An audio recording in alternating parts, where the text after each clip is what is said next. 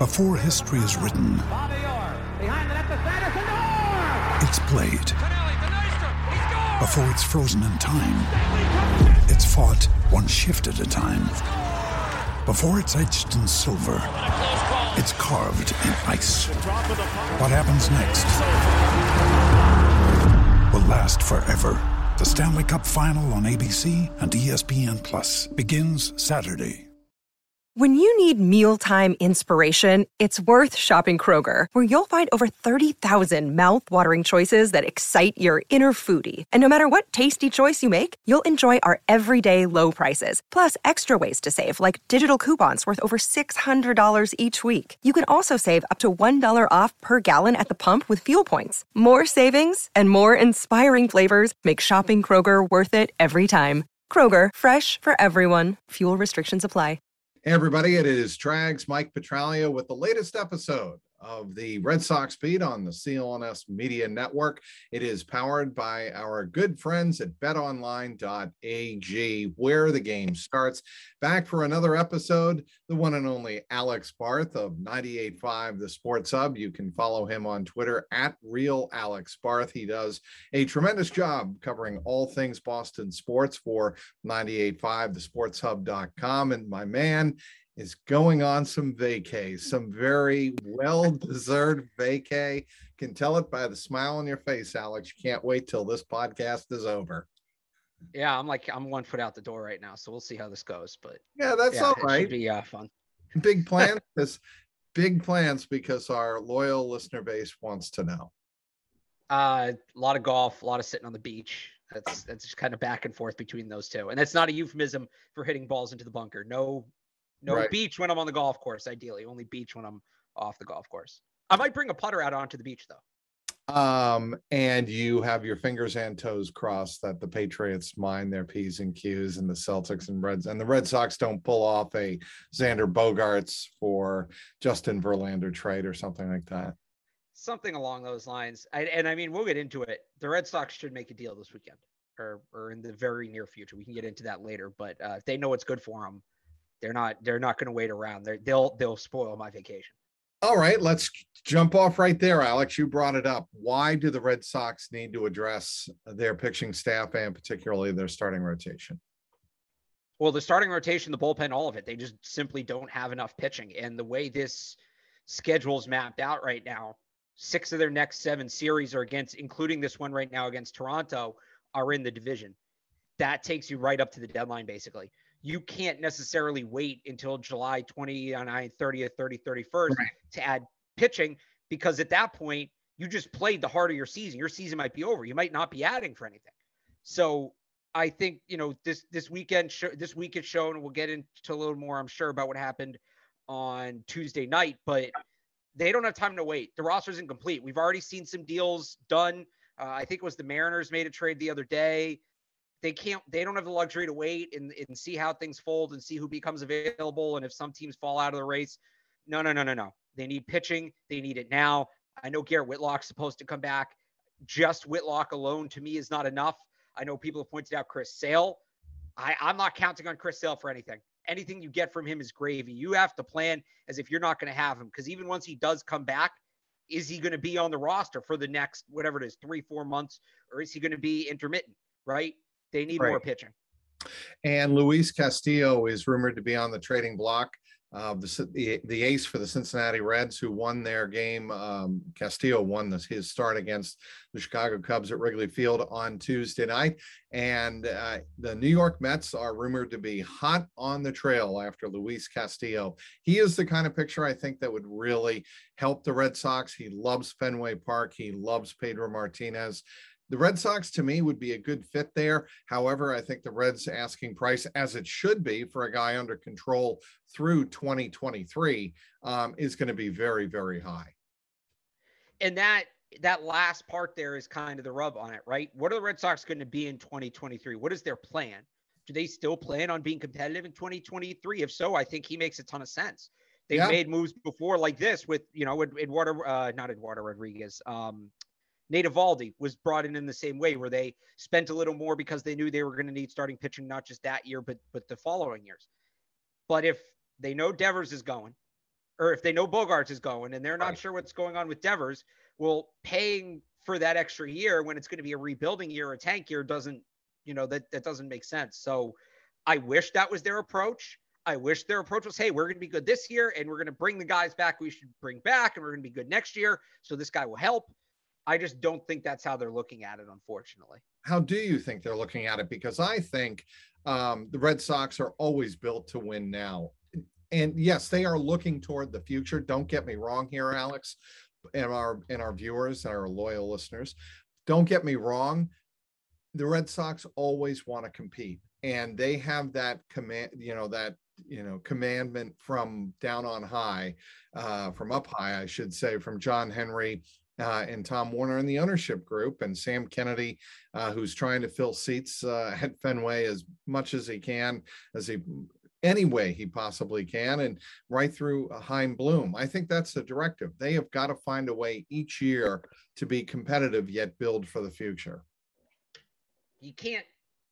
That's how you get stuck in the middle. That's how you get stuck, a wild card team who's won and done every year. That's how you become the Boston Bruins, pretty much, right? You can't necessarily always have the eye on the future without, you have to sacrifice the future to win now. You have to win now to sacrifice the future. Some teams can balance it well. Yeah. I think with a budget like the Red Sox have, Alex, I think you can do both.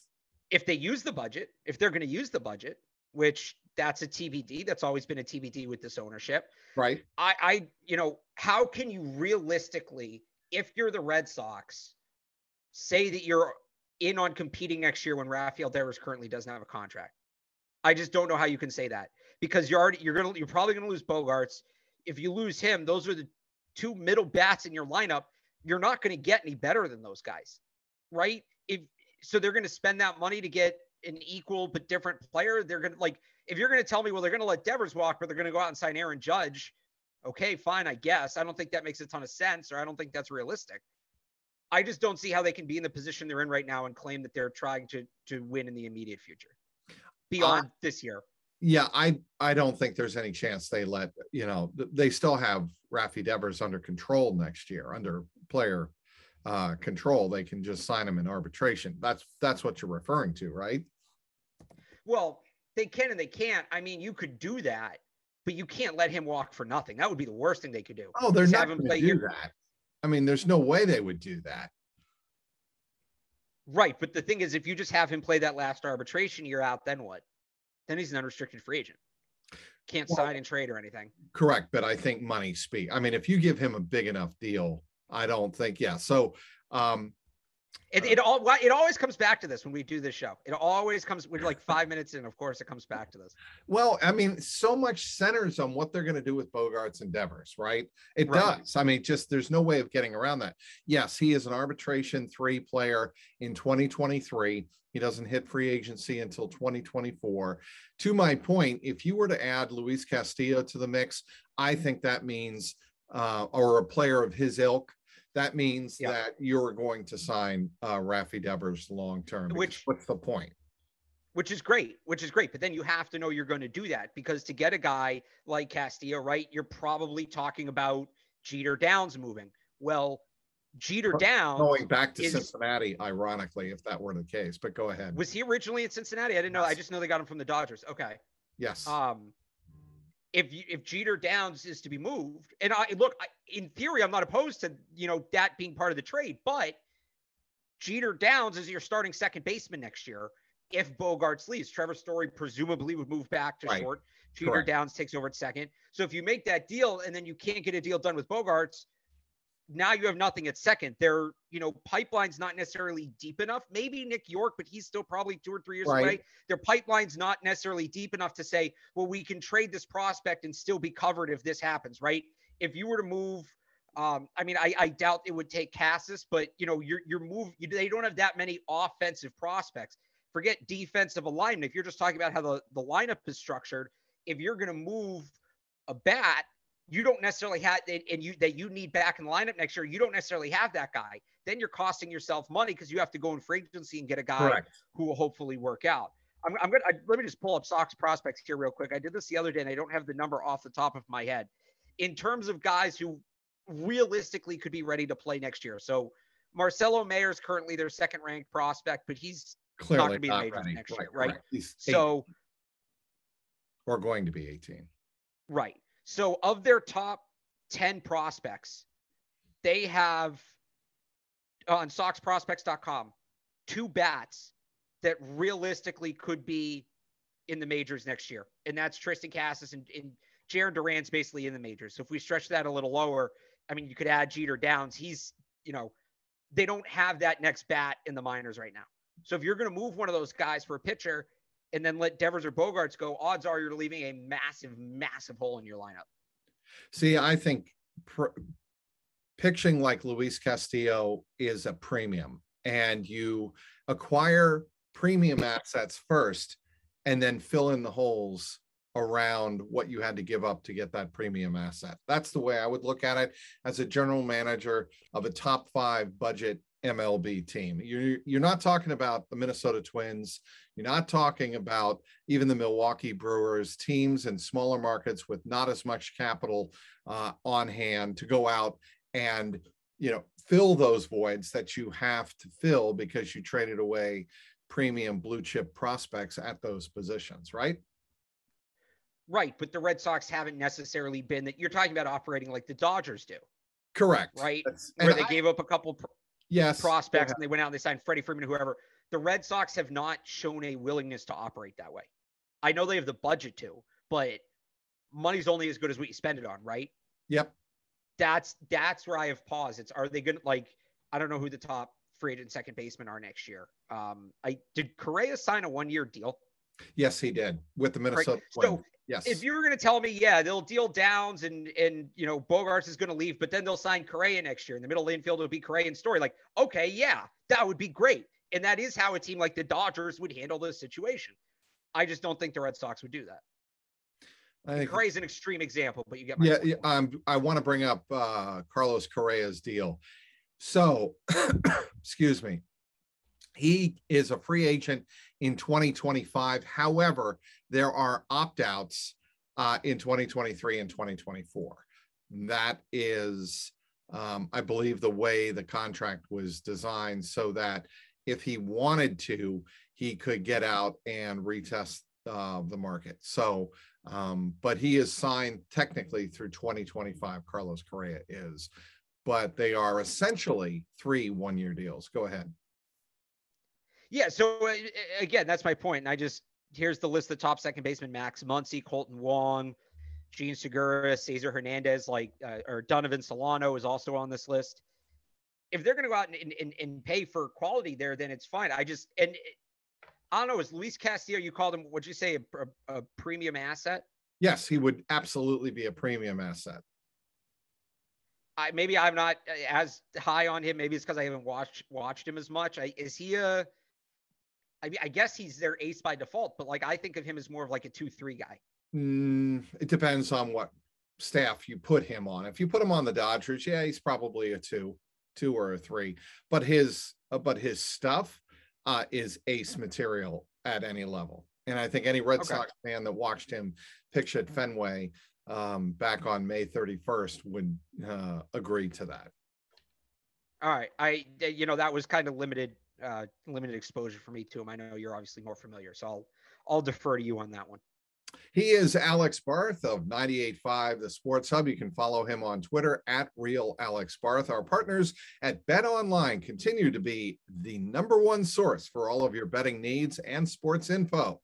Find all of the latest odds, news, and sports developments, including Major League Baseball scores, all the latest fighting news, and even next season's early NFL futures. BetOnline is your continued source for all of your sporting wagering information, from live betting to playoffs, esports, and much more. Head on over to the website or use your mobile device to sign up today to receive your 50% welcome bonus on your first deposit. Use our promo code CLNS50 to get the bonus and get into the action. Bet online, where the game starts. Back with Alex Barth of 98.5 The Sports Hub.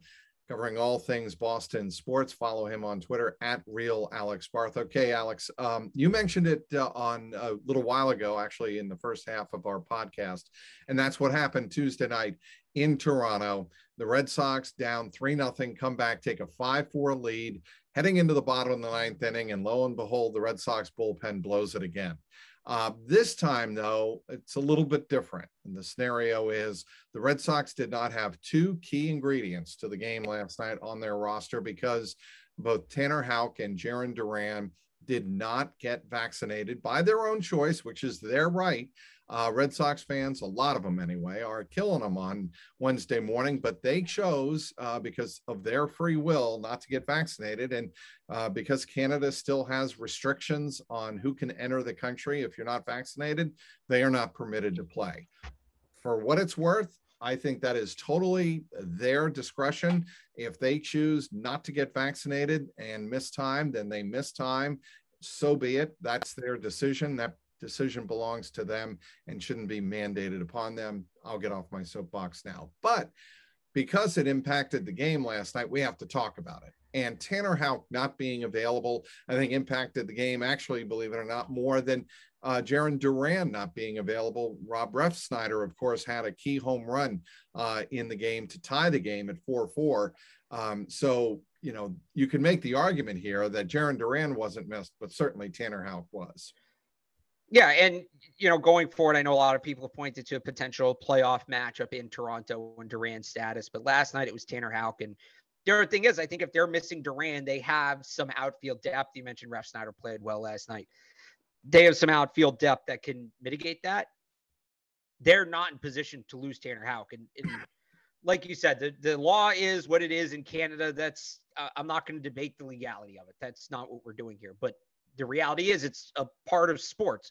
When the team's closer is not available for a key game and they lose it in the ninth, that's a major storyline. If you're talking about the team, you have to talk about it. Here we are. It doesn't matter if he's not available because of injury, if he's suspended, what have you. That's what the case was. And if whether or not, I'm not going to debate whether or not Tanner Houck's going to change his mind. I'm not in his head. I saw some people saying the team should put more pressure on him. Xander Bogaerts is the captain, should put more pressure on him. Whatever. To me, the bigger takeaway from all of that is they're not deep enough in the bullpen. Even if they have Tanner Houck, they might be a pitcher short last night. And on top of that, it's not like Tanner Houck's guaranteed to pitch every game that's not in Toronto. He could get hurt. They're asking him to do a ton. This goes back to my point early in the show. They cannot wait until July 31st to make a move. They just simply don't have enough. I don't care if it's the ninth inning. I don't want to see Hansel Robles in high leverage situations. I don't want to see Tyler Danish in high leverage situations. I don't want to see a lot of these guys in high leverage situations, but they have to put them in there even when they do have Houck because they don't have enough legitimate major league arms in the bullpen. They need to make a move sooner rather than later. They just simply don't have the depth right now. Last night's kind of an out-of-the-box way of showing it, but I think it really exposed that issue. I think that's a great point, Alex, that, look, it's happened in other sports as well. The 76ers were without a couple of their key players as they went to play the Toronto Raptors north of the border in the playoffs. And that's a playoff situation. You mentioned a lot of Red Sox fans are concerned what could happen with the Red Sox if they get into a potential playoff situation in Toronto. They'll have to live with it. They'll just have to deal with it because that's the way life is right now. And you've got to move on. And, you know, it's going to put some of these teams in, you know, a critical situation. It's going to be, I think, put more pressure on teams north of the border that if you want to be competitive and want a competitive advantage, then you're going to have to, you know, take down these laws and give some type of exclusion to professional athletes. Otherwise, athletes are not going to want to play north of the border. That's what I think could wind up happening out of all of this. Well, again, I'm not going to get into the socio-political element. Right. Of it. No, I understand, but unfortunately, we have to talk about it because it impacted the game last night. People are going to be talking about it. I hate talking about it because, as I've said, and I've been on public record, it's your personal decision how you want to treat your body. And if these athletes don't want to take the jab, then they're not going to play in Canada. That's that simple. Right. Yeah. And Yeah, that's pretty much where I stand on it. It's, freedom of choice, not necessarily freedom of responsibility. And that's, they have every right, whether or not they want to take the shot. But with that decision comes potential criticism, comes, maybe pressure from the team, the feeling you're costing your team, all of that. So the rule is what it is. You have to operate within what the rule is. I don't, yeah, that's right. That's where I stand on it. All right. In terms of going out and getting additional help for the bullpen, I think what you're looking at if you're Chaim Bloom is you're going to take a look at some of the bottom level feeders, teams like the Reds, the Cubs. The Cubs last year, of course, dealt their closer at the deadline to a team in the pennant race. So that could be a possibility of that. Craig Kimbrel's who I was trying to think of.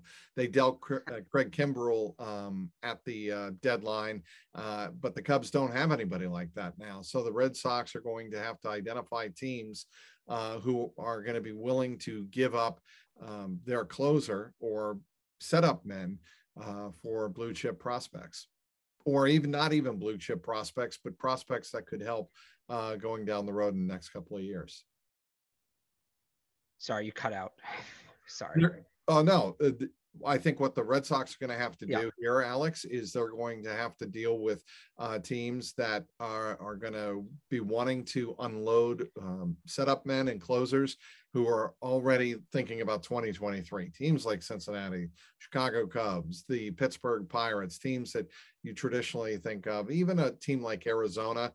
They have a couple of very valuable arms at the back end of their bullpen that could be of service. Certainly, would the Miami Marlins be willing to part with some prospects at the back end of their bullpen? It just depends. The Red Sox and Chaim Bloom are going to have to figure out which teams are going to be wanting to part with some valuable arms at the end of the bullpen.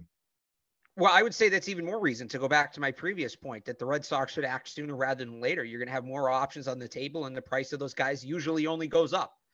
It's the same player might cost you an extra prospect on July 30th than he does on July 10th. So I think those are kind of the teams the Red Sox need to look at, the Red Sox need to talk to, but there's only a finite number of players that are going to get moved. And do you really want to let the Yankees get the first jab at him? Do you really want to let the Blue Jays get the first jab at him? The Astros, all these guys, or do you want to get your pick and do you want to have to not pay as much? We've seen this kind of over the last couple of years where teams, I think there's more, teams are more willing to not wait until the deadline. Teams are more willing to make their moves throughout July, maybe even in late June. And I love that. I love that because I don't want to say it's an arbitrary date. Obviously it's the trade deadline, but if you think you need the help, waiting till that point doesn't really mean anything, right? Right. The player you're going to acquire could help you win more games if you get them sooner. So, and less players have been moved, except who was that guy a couple years ago? I forget. I think it was the Braves traded for a pitcher in like late June, and then they went like 5-15, and then they traded him away again at the deadline. So they bought in late June, kind of went through a rough stretch and then sold. I can't remember who it was. I don't know. I think it was the year before the pandemic, but the Red Sox should be buying sooner rather than later. And what you just said, I would say ties into that. Okay. The Red Sox had a great weekend, obviously in Cleveland, swept the Guardians, but obviously stumbled in a place that they have stumbled a lot this year. And I'm not just talking Toronto, inside the AL East. What did we say last week on this podcast, Alex, that the Red Sox needed to improve? They needed to improve at Fenway, and they need to improve inside the AL East. They are now 7-16, having lost the first two games at Rogers Center against the Toronto Blue Jays. And, that they've got to find a way to start winning games in the AL East, or everything we're talking about is going to be completely moot. I'm a broken record at this point, but it's true. These next 7 series, 6 in the division, this is the season right here. It's between, I think it's like a little less than a month stretch. It's about 22, 23 game stretch. This is the whole season. If you don't come out of this, they've already lost 2 games. They've already lost 1 series. My number, I think it's 22 games. Right. You got to win like at least 14, 15 of those. And that's net. Now you're asking for a ton. Now you're asking for multiple sweeps. but that's the only thing they can do. They can't even go 500 through this stretch because then, the other, they're going to get pushed further back, right? Because other teams will have more success elsewhere. If they play 500, they're clearly playing for the wild card because it's there. I just don't think this is not like 1978 or the reverse of that, where the Red Sox can come from 14 games back and catch the division leader. That's not going to happen. Look, the Red Sox and the Yankees have the same record going into this Toronto series, had the same record since May 20th. What I would say to that, I think it's 12 and a half games right now is the gap. It's 12 and a half or 13 games. The Red Sox have 16 head-to-head against the Yankees. It's not likely they win it, but they're not out of it. But again, they've got to go on a roll down the stretch. I'll give you one other number too, why I think they're not totally out of it if they make the right moves at the deadline. The Red Sox have blown 15 saves this year. That's the second most in baseball, but in 7 fewer chances than the team ahead of them. So they've been the worst at finishing save opportunities this year. If you flip, and I'll be generous here with 15, and let's round that down to 14 and flip half of them. If you flip 7 of those games, the Red Sox are only 6 back of the Yankees. The pieces are all there. Now, am I confident in the team to put them together? Let's see if they make some trades first.